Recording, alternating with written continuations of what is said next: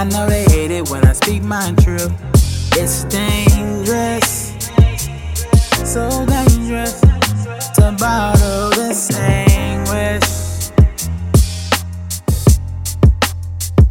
Yeah, I say gangster rap in his industry.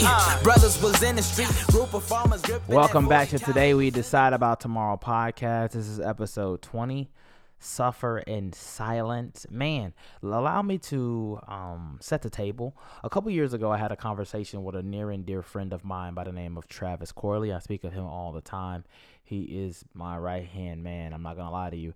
We talk about a lot of different things. And so we had a conversation years ago about men and toxic masculinity and how it's so hard for the generation before us, and it even trickled down into us, that it was so hard to show emotion.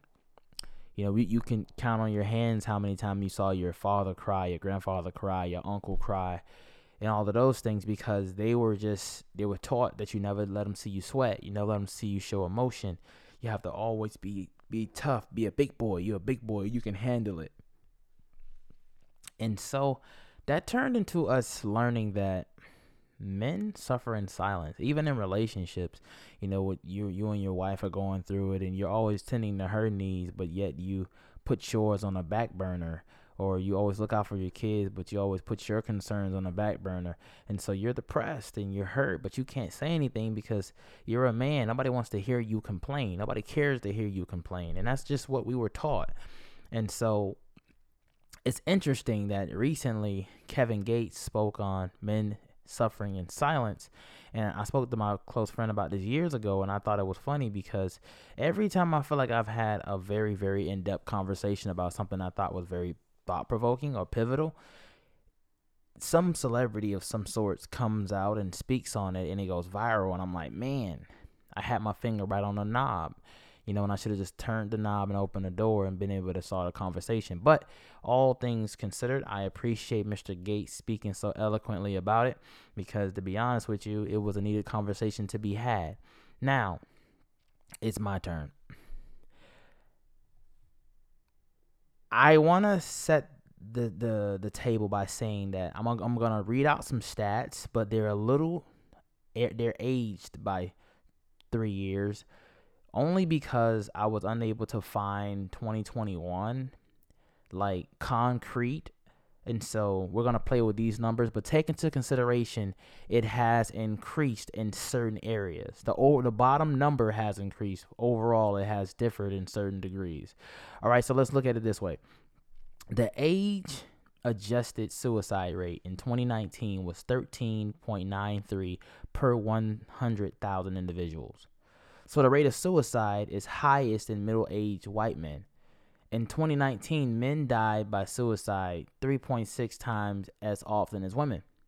On average, there are 130 suicides per day. White males accounted for 69.38% of suicide deaths in 2019.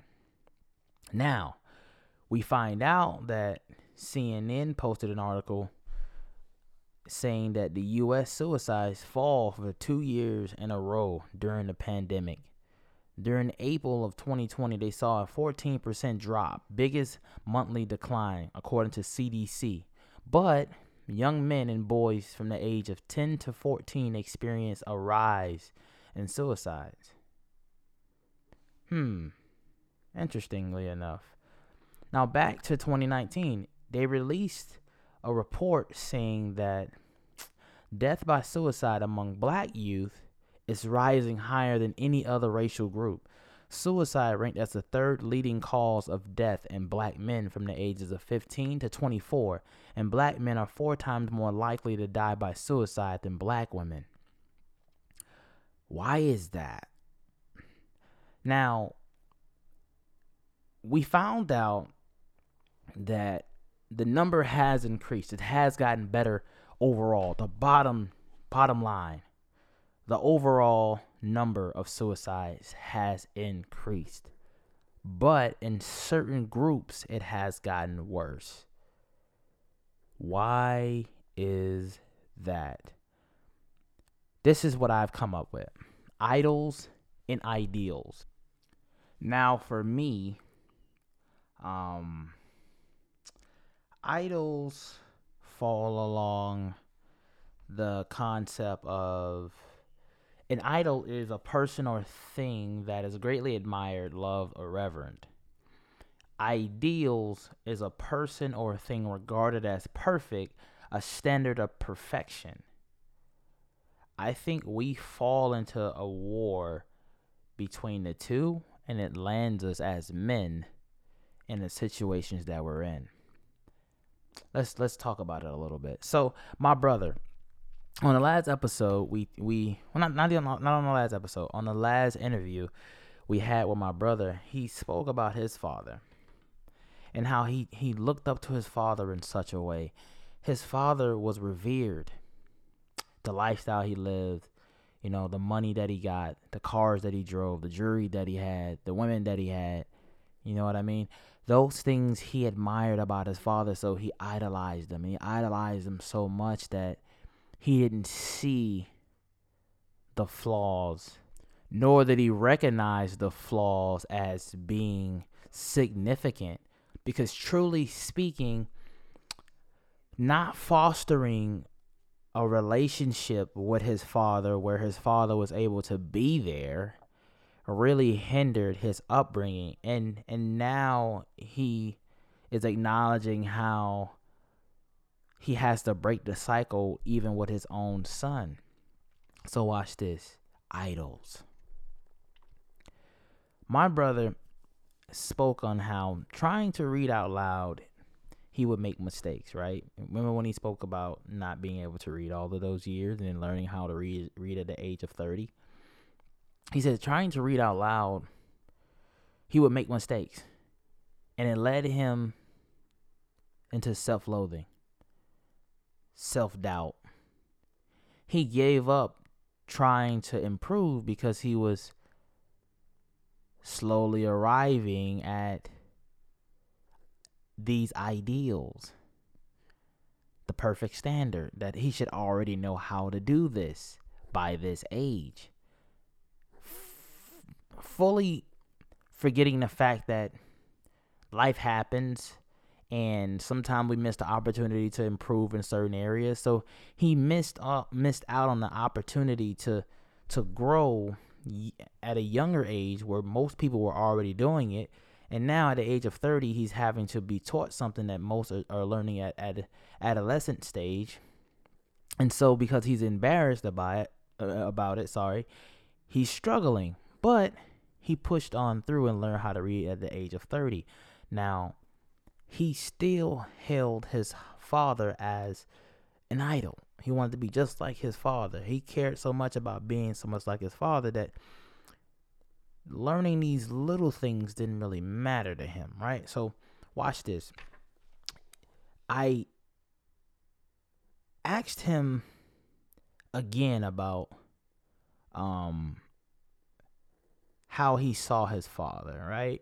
And he says to me, well, I would expect you to feel as though my father not being around was a big deal. But to me, it wasn't. I'd rather him be a G, a stand-up guy, than for him to have been around and been, and seem as if he was a sucker. And after a moment, he began to backpedal when he thought about it. And so I said, hey, I'm not knocking what you're saying, but I think there's much to be said about this response, which is you do things based on your understanding, your limited knowledge on the situation. Your father wasn't around, so you don't really know what that truly looks like, the effects of it. What could have been so different in your life had you just had your father right there the entire time, right? And so I asked him a question. I said, hey, if you were 7 years old and you were told to make a 5-star meal with a full fridge, what would you do at the age of 7? And he paused for a moment. And I said to him, well, to be honest with you, more than likely you're going to turn this fridge and all of the products that's inside of it into this beautiful cuisine of, guess what? A PB&J sandwich. Why? Because you only have a limited amount of knowledge. At 7 years old, some people aren't being taught how to run the stove, how to run the microwave. But mom did tell you how to get two pieces of bread, grab a butter knife and spread some peanut butter on it and spread some jelly on that bad boy. And then now you're making a nice PB&J sandwich. And even though you have all of those other things, you have a steak inside the freezer, you have French fries, you have broccoli, cheese, and all of these different things. Even though you have all of this stuff available to make a 5-course meal, your limited amount of knowledge of how to use these things, there's not but much you can do. So my brother's outlook was, it was respect to a hustler meant more to him than being a lame working a 9 to 5. But what if his father's life, is the only life he's ever known? You know what I mean? But the father wrote, and this is where it got interesting. He said his father wrote him and wish he had gotten his education because he learned how to read at the age of 47. My brothers ended up learning how to read 17 years before he did. He said he regret how he couldn't read or write. He learned in old age by another inmate who said the easiest way to learn how to read is to read a newspaper. But watch this. Let's go back to the 7-year-old and the 5-star meal.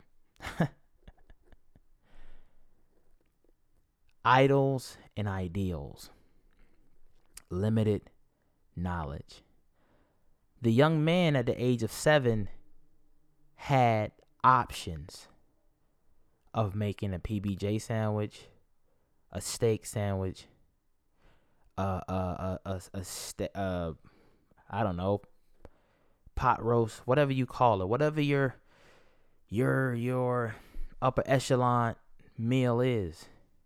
But because of his limited amount of knowledge, he chose what was easy for him. Let's dig in a little bit deeper. At the age of 7, a child has his whole life ahead of him. Yeah, get it while I'm giving it out for free. The child has a whole life ahead of him. And because he does, if he's listening and paying attention to what's going on in front of him, he knows that he has a whole bunch of options that he can partake in, and he can become anything he sets his mind to if he just listened to what mom was teaching, and if he was listening to what dad was teaching, if he's just listening to what the teachers are teaching inside of the schools. And this is how, come on somebody, this is how you navigate through this thing. He had a limited amount of information. He had limited knowledge. He had shut off options. His father shut off options. My brothers shut off options, only to revisit those things at later dates. Something they could have learned in grade school, they learned while incarcerated at the age of 30 and at the age of 47. It's funny how me creating this example of a 7-year-old just creating something to eat actually shows you how he's learning how to dine. He's learning how to dine. At the age of 7, he has his whole life ahead of him. You see, the thing about idols and ideals, culturally, we have set standards. High school, you got to graduate. You got to be a college graduate. You need a driver's license by a certain age. You want to own your own car by a certain age. You need to be married by a certain age. These are ideals, the perfect situation. situation. We have idols and we have ideals. So as a man, it's so hard because you want to meet all of the criteria that's associated with the culture in terms of its ideal. But at the same time, you're aspiring to be just like your idols. And this is right where depression lands us. Because sometimes, I'm going to revisit that. I don't even want to give it to you that early. Watch this. Where are you on the spectrum of purpose and identity? I've said 1,000 times over, where purpose is not known, harm is inevitable. But where identity is not known, you tend to imitate in the pursuit of emulating. You see, to imitate, it's a reasonable attempt at copying something, usually something that cannot be truly duplicated. You want to be like somebody else. You want to be just like somebody else. To emulate is to imitate, but match the person in importance or success, or to surpass the person in importance or success.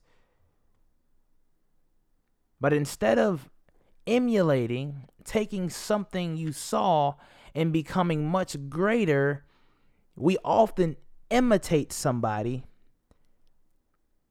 and we fall short. Growing up, I remember we used to buy the Mike Jordans, retros 1 through whatever. And then out of nowhere, there was this brand called Air, and they had these things that look like Air Force Ones, but they're not Air Force Ones. Yeah, that's what we call imitating. It's an imitation. It's a bad copy of something. It is a terrible copy of something. So ideals is the epitome of something. Now, how does that fall into suicides and depressions? I'm glad you asked. Let's look at ideals. You're told you have to have your driver's license. 16, 17, you have your restricted or whatever. All right, you're failing the test. You don't have your car. So now you're bummed out because all of your friends are picking up their girlfriends and they're dropping you off, and everybody else got a car in the group but you. That's a knock on you. You're sad. Everybody else is going to the prom. You want to be a class clown. You're not able to make it. Finances are bad at home. You're not able to buy a suit. Everybody's graduating and going off to college, getting their college degrees. The ideal situation. You're not able to keep up with the culture. You're not able to keep up with the Joneses, as they would say. You're wearing shoes that came out last month. This month, your friends have all the new. Like they say on the movie ATL. So not being able to keep up with the culture, not being able to uphold the standard of certain things. It's not ideal for you to have all of these shoes, have all of these clothes, to have waves in your head. Oh, now all of a sudden you want to get tattoos like everybody else. You're trying to keep up with the standards, and so you're sad. You're hurt. But guess what? As a man, you can't wear your emotions on your sleeves. You're watching the next man get awards. The finest chick at school. All of these different things. All of the ideal, perfect scenarios. And we have this thing where, as Gates was talking about, the Eurocentric mindset. So you want the fashion. You want everything that's listed on Instagram. You care about being drippy. You care about all of these things that's going on. You want 1,000 followers. You want 10,000 followers. You want all of these fans on Facebook. You want to be retweeted. You want all of the coolest shoes that drop. And so because your money doesn't add up and things are not matching up. Now all of a sudden you start scamming. Now you're stealing. Now you're selling drugs. Now you're robbing people. Now you're committing time clock fraud at your job because you need more hours. You're stealing out the register. You're doing all of these things that you know you shouldn't do. But you want to keep up with everybody else. But it hurts even more when you're looking online and you see that your idols. Look at your idols. One of the toughest places to arrive at is to have to finally look the kid in you as the man in you and say to the kid in you that we may never arrive. It's to say to the kid in you who had a dream of going to the NBA, the kid in you who wanted to be the engineer, the kid in you that wanted to be the doctor, the kid in you that wanted to be the scientist, the kid in you that wanted to be all of the above, and say, hey, you know what? We're never going to make it. And it's not to say that you can't change it. It's not to say that things can't become different. But you chasing after your idols, wanting to be just like them, and forgetting that the biggest difference is work ethic. Sometimes it's situational. Sometimes success can be situational. And because your situation hasn't granted you the opportunity that other people's have, you're depressed and you're hurt. And so because you didn't have that coach that pushed you, you didn't have your father in your life that was supporting you, you didn't have somebody to pay for you to go to this camp and that camp. So now you have to finally sit down with self and say, self, we wanted to be an NBA player. It's not going to happen. 20 years of playing, 20 years of lifting weights, 20 years of running sprints, 20 years of going here and going there, listening to this person's advice, that person's advice. 20 years of doing all of these things, only to tell yourself that the one thing you dreamt of all your life may never become reality. 20 years of wanting to be just like Kobe Bryant, only to realize the closest thing you're going to get to him is putting on a Lakers jersey and getting it customized. Depression. Because you gave your heart and your soul to something. You looked up to your idols. You wanted to be just like your father. And you fell short. You fell short. Imagine the requirements. Having to hold yourself accountable. We struggle in that department. We struggle in that department. Nobody, and I mean nobody, ever wants to come to the realization that their dreams may never come true. And now, what do? Who can I run to? It's hurtful. As men, you want to be valued. You want peace of mind, want to be accepted, you want to be desired. So not only are you struggling with your ideals and your idols, you're struggling at home. You're struggling in relationships. You're dating somebody because they look good, they don't treat you well. Or they treat you well, but they don't look good. So now your friends treat you away. And because you care about their opinion, you're conflicted. Your ego isn't being stroked. And when it's not, you go wherever you find it. And then you begin to wander off. This is why relationships go left sometimes. Because you can be so in love with a person, love everything about them, and they make you feel like the scum of the earth. But you see potential in them, right? And it hurts. And your ego's not being stroked. You're not being encouraged. You're sad, man. You're hurt. And because your ego isn't being stroked, you have to find it somewhere else. And Juanita at work, or Susan at work, she listens to you. She tells you you're smart. She tells you you're brave, you're amazing, you're courageous, you're encouraging. And so you wander off. And what I tell you before, wandering turns into being lost. And now you're really lost in your emotions, and you don't know whether you want to stay home or you want to go to this new place.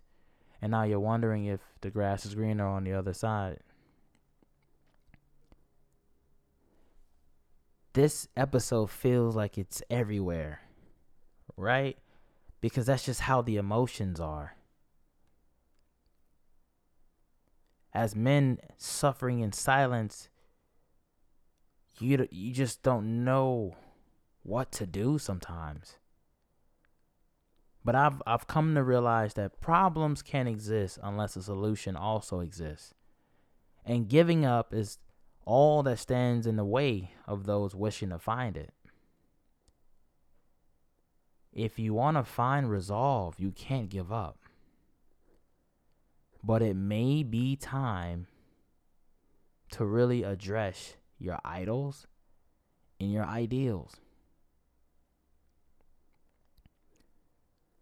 Bro, maybe you won't have the ideal marriage.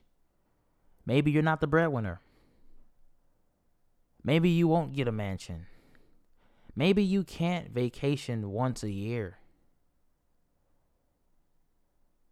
Maybe your wife won't be 5'5", brown eyes, thick thighs. Maybe she won't be a person that lifts every day. Maybe you won't have a 7-figure job. Maybe you won't go to the NBA. Maybe those are just not the ideal situation for you. What does purpose look like for you? What does fulfillment look like for you? You're suffering and sadness because you're not meeting the criteria set out by the majority of people, when the majority of people aren't even happy. Imagine the realization that you post on Instagram to get likes from people, right? You have, let's say for example, you have 10,000 followers, but you don't have 10,000 likes. You have 500 followers and you only get 20 likes. You know why? Because they really don't care about your life. They're just being nosy. But the ideal society that you would like to live in is that everybody loves you, that everybody's cheering for you. And it hurts your feelings when you realize that's just not how the world works. Every man is trying to get by. Every man is just trying to figure it out. Who can I run to fill this empty space with laughter? Who can I run to when I need love? It's funny. Fathers and ideals. The ideal father spends time and he spends money. You're asked to spend money and sometimes you don't have enough to do so. So you have to work more. But if you're working more, you're not able to spend time. So now the ideal situation is gotten you sad because your son is mad at you and your daughter's mad at you and your wife is mad at you because you're never available. But you're always buying gifts. You're always paying for things and they wish you would just be there. But then when you're there, you don't have enough money to buy and take them on trips and provide for this and to provide for that. So now as a father, you're sad because you're trying to figure out, how do I do this thing perfectly? You'll never do enough of either. And you rarely get credit for trying your hardest. But you're condemned for what you haven't completed. And that's only in a tough situation. A good wife and a good family, they appreciate and they cherish it all. But in a bad situation where the ideal situation isn't favored by what you have going on, depression tends to arise. You see, we all have this imaginary timeline that exists in our minds. And as we age and accomplishments, and the accomplishments don't tally next to the age you had in mind, we tend to see it as failure, and it snowballs into depression. I wanted to be at X, Y, and Z by the age of X, Y, and Z. And then now I'm at X, Y, and Z, and I'm not there.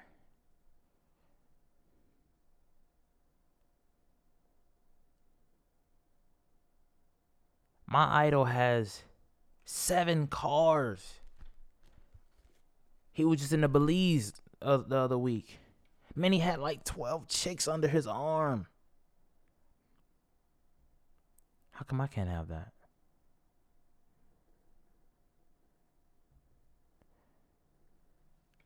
Fortune, fame, and the flesh. The 3 areas we're tempted in. Those things tend to get us in a lot of trouble. And we can't consult one another and talk about it because it's just not the cultural norm for men. And so where our parents and our grandparents, they were emotionally detached, now that we're trying to be emotionally aware, we're being called sensitive. You can call all these different names. And so now, because your idol doesn't do it, it's not the ideal situation. But what happens when the two collide? When your idols are portraying non-ideal situations, when you begin to realize that they're just as sad as you, they just have a little bit more than you. When you begin to realize they lie to portray something because they're just as sad as you are, bro. They're going through it with their wife and kids too. Their album didn't sell as much as they expected. They're in debt. They're not traveling as much. They're posting the same pictures from the vacation they went on 3 years ago as well. But the world don't want to hear that. The world don't care about how you feel. The world don't care that you got let off from your job. The world don't care that you were sick. You twisted your ankle. You couldn't play. No, you're a man. Suck it up. You got it. And so because you've always seen it that way, you've been forced to sit in silence and try to figure it all out. Why? Because nobody cares to hear me complain. It changes nothing. I'm trying to be the best husband I can be, the best father I could be, the best man I could be, the best son I could be, the best worker I can be. I'm trying to be all of these different things. And please don't feel as though women don't go through it, because women go through it just as much. Yeah, their suicide rate isn't as high as men. Correct. Women go through it too. Women struggle with depression too. And the crazy part is, in men, they don't even know if they diagnose it accurately enough because of toxic masculinity, which is what I'm talking about. The inability to express how we feel. So because, I mean, let's just be honest. How many times have we read a story about somebody committing suicide, and those who are most close to the individual say that, man, he seemed okay when I talked to him. Why? Because he can't let you see him sweat. He had student loans, car was breaking down, boss wanted to fire him, girlfriend just left him. Man, I remember my senior year of college. I was dating a young lady, and her parents felt the way about me, right? Not to really go into much detail, because I don't want them to feel as though I'm attacking them and that I'm not over it, because we're eons beyond it. But this is a true story. So the family felt the way about me, all right? And so the toughest thing was, I've always felt like in a relationship between two people, if there's an understanding, there should be no outside influence should be able to come between two people if they have an understanding, a positive one. Sometimes people have an understanding that just isn't conducive for a good relationship or a good lifestyle for either parties. But if two people have an understanding, they've agreed, they're trying to figure it out together, they're doing life together. That's ultimately what relationships are. Doing life with somebody else, your significant other. And the young lady allowed her family to influence her to the point where we broke up. Now, this is somebody at this time that I was like, as my mom would say, pillow talking with. I'm telling her the ins and outs of my life, why I am the way I am, the hurts and the anguish that I went through growing up and things like that. And so I trusted her not only as a girlfriend, but, she was like my person. And though I had graduated from college, I had student loan debt, no car, no place to live, no job lined up, and I just came off the best year of college basketball, let alone basketball, in my entire career of playing. I averaged 28-6, 20 points, 8 rebounds, 6 assists. I was an All-American. I was All-Conference. I had just preached, according to my peers, the best senior sermon they had ever heard at our college. But outside of all of those accomplishments, I had no job lined up.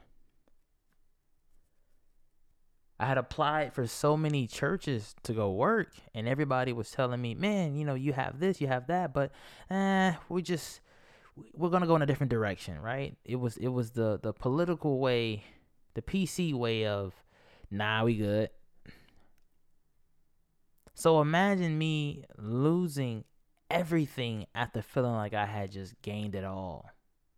The one thing I wanted all through my high school career was the notoriety, to finally become a staple, to finally have people cheering for me, finally have people acknowledging who I was and saying, hey, we got to stop him today, and da-da-da-da-da, and game planning for me. And I've always been the Robin to somebody else's Batman, and I finally became Batman, and it was just like, I did all of this only to become what felt like a complete failure. I wanted to go overseas. Nothing. Wanted to preach. Nothing. Tried to find a job. Nothing. And the crazy part was, I had debt that was accumulated from family members as well. They had taken out something and put it in my name or whatever the case may be, and didn't tell me about it. And so I'm just feeling like it was trouble on all sides. Debt from school, debt from family. Girlfriend just left me. No job lined up. No car. Just suffered an injury. Can't go overseas. I'm just like, can anything go right for me? And I remember after graduating, and I didn't have money to pay for my diploma, so I had to sell a pair of shoes. Funny. And this is long before I got my collection to where it is now, thank God. I I sold a pair of Hornet LeBrons. I remember the LeBron 9s. One of my college teammates, at the time we didn't get along too well, but he wanted me to be in his wedding. And we didn't get along. So I remember telling him, man, why do you want me to be in your wedding? And to be honest, it was two reasons I brought this up. Because one, I felt as though if you don't like me, why would you want me in your wedding? One. Two, I don't really have the money for it anyway. So since I can't really afford it, I'd much rather, you know what I mean, not do it. And lo and behold, I sold the shoes and I paid to be able to pay for my suit and everything. And I just remember, like, I really remember being so mad about getting rid of those dang shoes and thinking to myself, how did I end up being in such a place that I don't even have a couple $100 to be able to be in a wedding? Like, this is like the lowest of lows. Like, I can't be that much of a bum. And I just remember feeling lower than I felt when my brother died. Because though I had accomplished so much, matter of fact, I had graduated and my siblings, they posted on Facebook, congratulations. They didn't tag me, but they just, I'm so proud of him and everything he accomplished. Man, nobody called me or anything.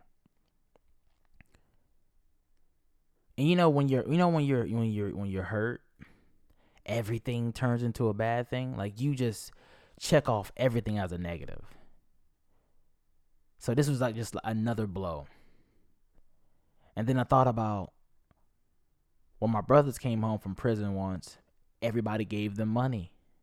Thousands of dollars. When I graduated, nobody gave me nothing. I still had debt.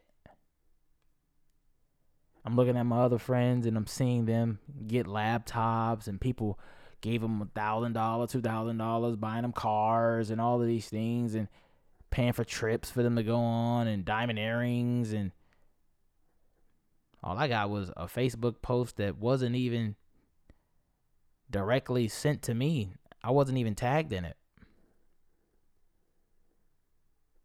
And it seems petty thinking back to it, but think about it. I had no job, no girlfriend, no opportunities.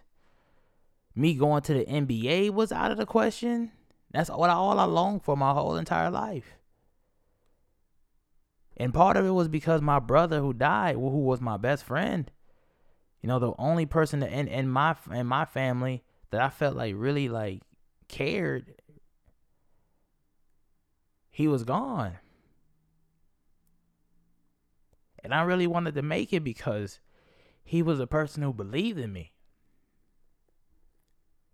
I remember there was a coach that came to the park, man, and he stopped the coach and he said, "Hey, man, would you train my little brother?" And I just remember my brother telling me, "Man, you gotta lose your little ego and learn." And in my mind, I'm like, dude, I'm better than you will ever be. I'm better than my sister. I'm better. I'm the best in the house. So much so that I played them all one-on-one. I beat the brakes off every last one of them. But he was like the only person that I felt like ever really tried. And it sucked because when he passed away, I just knew the support wasn't there anymore. And as I got older, my mom never seen any of my college games. My sister was incarcerated for a portion of it. My other two brothers was incarcerated as well. And I have my godparents, but they're not my actual family. They're people that I inherited from a college teammate. And this is no knock to them. I love them to death. Don't get me wrong. They are family now. But in that moment, they were equivalent to strangers. I don't know these people. And it was like nobody who looked like me, who came from where I came from, was there to support me. And this was my lowest time. And it was like every time somebody needed me, I was always there. But when I needed somebody else, the help never came. And so I say nothing. Me and my sister had a very rough relationship. We never got along. We don't get along much now. But it was like, it just felt like I was always the black sheep. I was always a one-man army. But I couldn't say much. Why? Because, oh, you being a sissy. Oh, you being too emotional. You acting like a girl. And so you get told all these things, man, growing up. And so you never measure up. You never feel like you measure up. You never feel like you're good enough to meet the standards, to ever be on the same level as your idols, to ever be on the same level as your peers, to meet the status quo of the ideal set out by the commoner, if you will. My first car was at the age of, 21?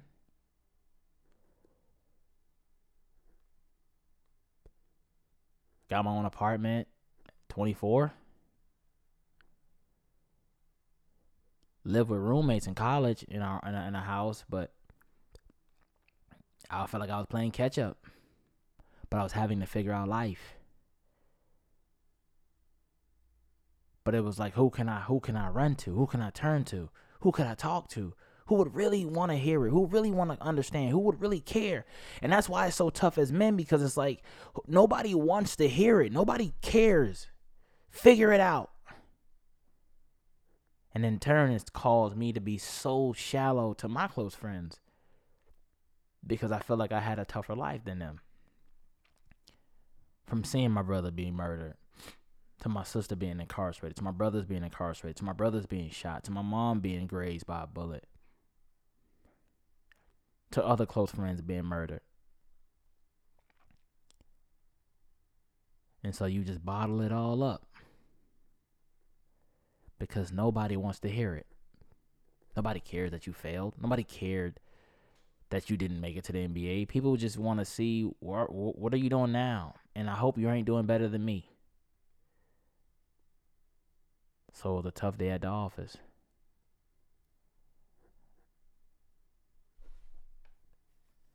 I began to love the idea of being a rebel. I began to love the idea of being to myself. Suffering in silence turned into strength in silence. I became strong on my own. I failed, but I failed my way to success. I've learned from bad student loans. I've learned from bad car loans. I learned from making bad decisions with credit cards. I've learned from having these insatiable habits of wanting clothes, cars, and shoes, and all of these different things, and I'm learning how to dig my way out of it, but I had nobody to teach me these things. My godfather taught me something in our relationship during the time of me struggling with depression that to this day I never let go. I was trying to get a car and he wouldn't co-sign for me. And I respect it. In the moment he felt like I didn't, but I get it. And when he told me no, he told me, hey, I want you to figure it out on your own. Because when I was your age, nobody else helped me. And I think you're a lot smarter than I was at that age. I just said, okay. And I went and I figured it out. And I remember my close friend asked me to co-sign for him, and I told him no, thinking he would understand. Held it against me. See what happens when you respect you and other people? That's beside the point, though. We suffer in silence because of our idols and our ideals. What we expect, what we want to become, and too often do we set aside purpose and cultivating. Had I known my purpose sooner, something as small as all of that debt, all of that feeling like the world was against me, everybody's turning their back on me, people not giving me opportunities, my brother being gone. I could have gotten over that sooner if I just would have stuck to the game plan of what are you created for? What does your designer say about your design? What are you here to do? Maybe the no's and all of that trial and all of that hardship and all of those things are just to make you better for tomorrow. You got to sit in this moment. Sit in this moment. You're going to be fine. It's going to hurt now, but tomorrow you will be fine. A problem can exist unless an answer exists as well. You will figure it out.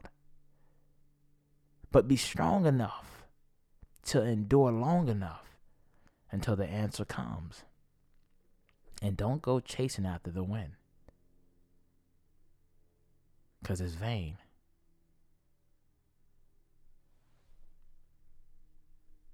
Thank you guys for tuning in to Today We Decide About Tomorrow podcast. Hopefully something said hits home. And hopefully it didn't seem like a bunch of just rambling. I love you all and thank you for supporting. You guys have a good day.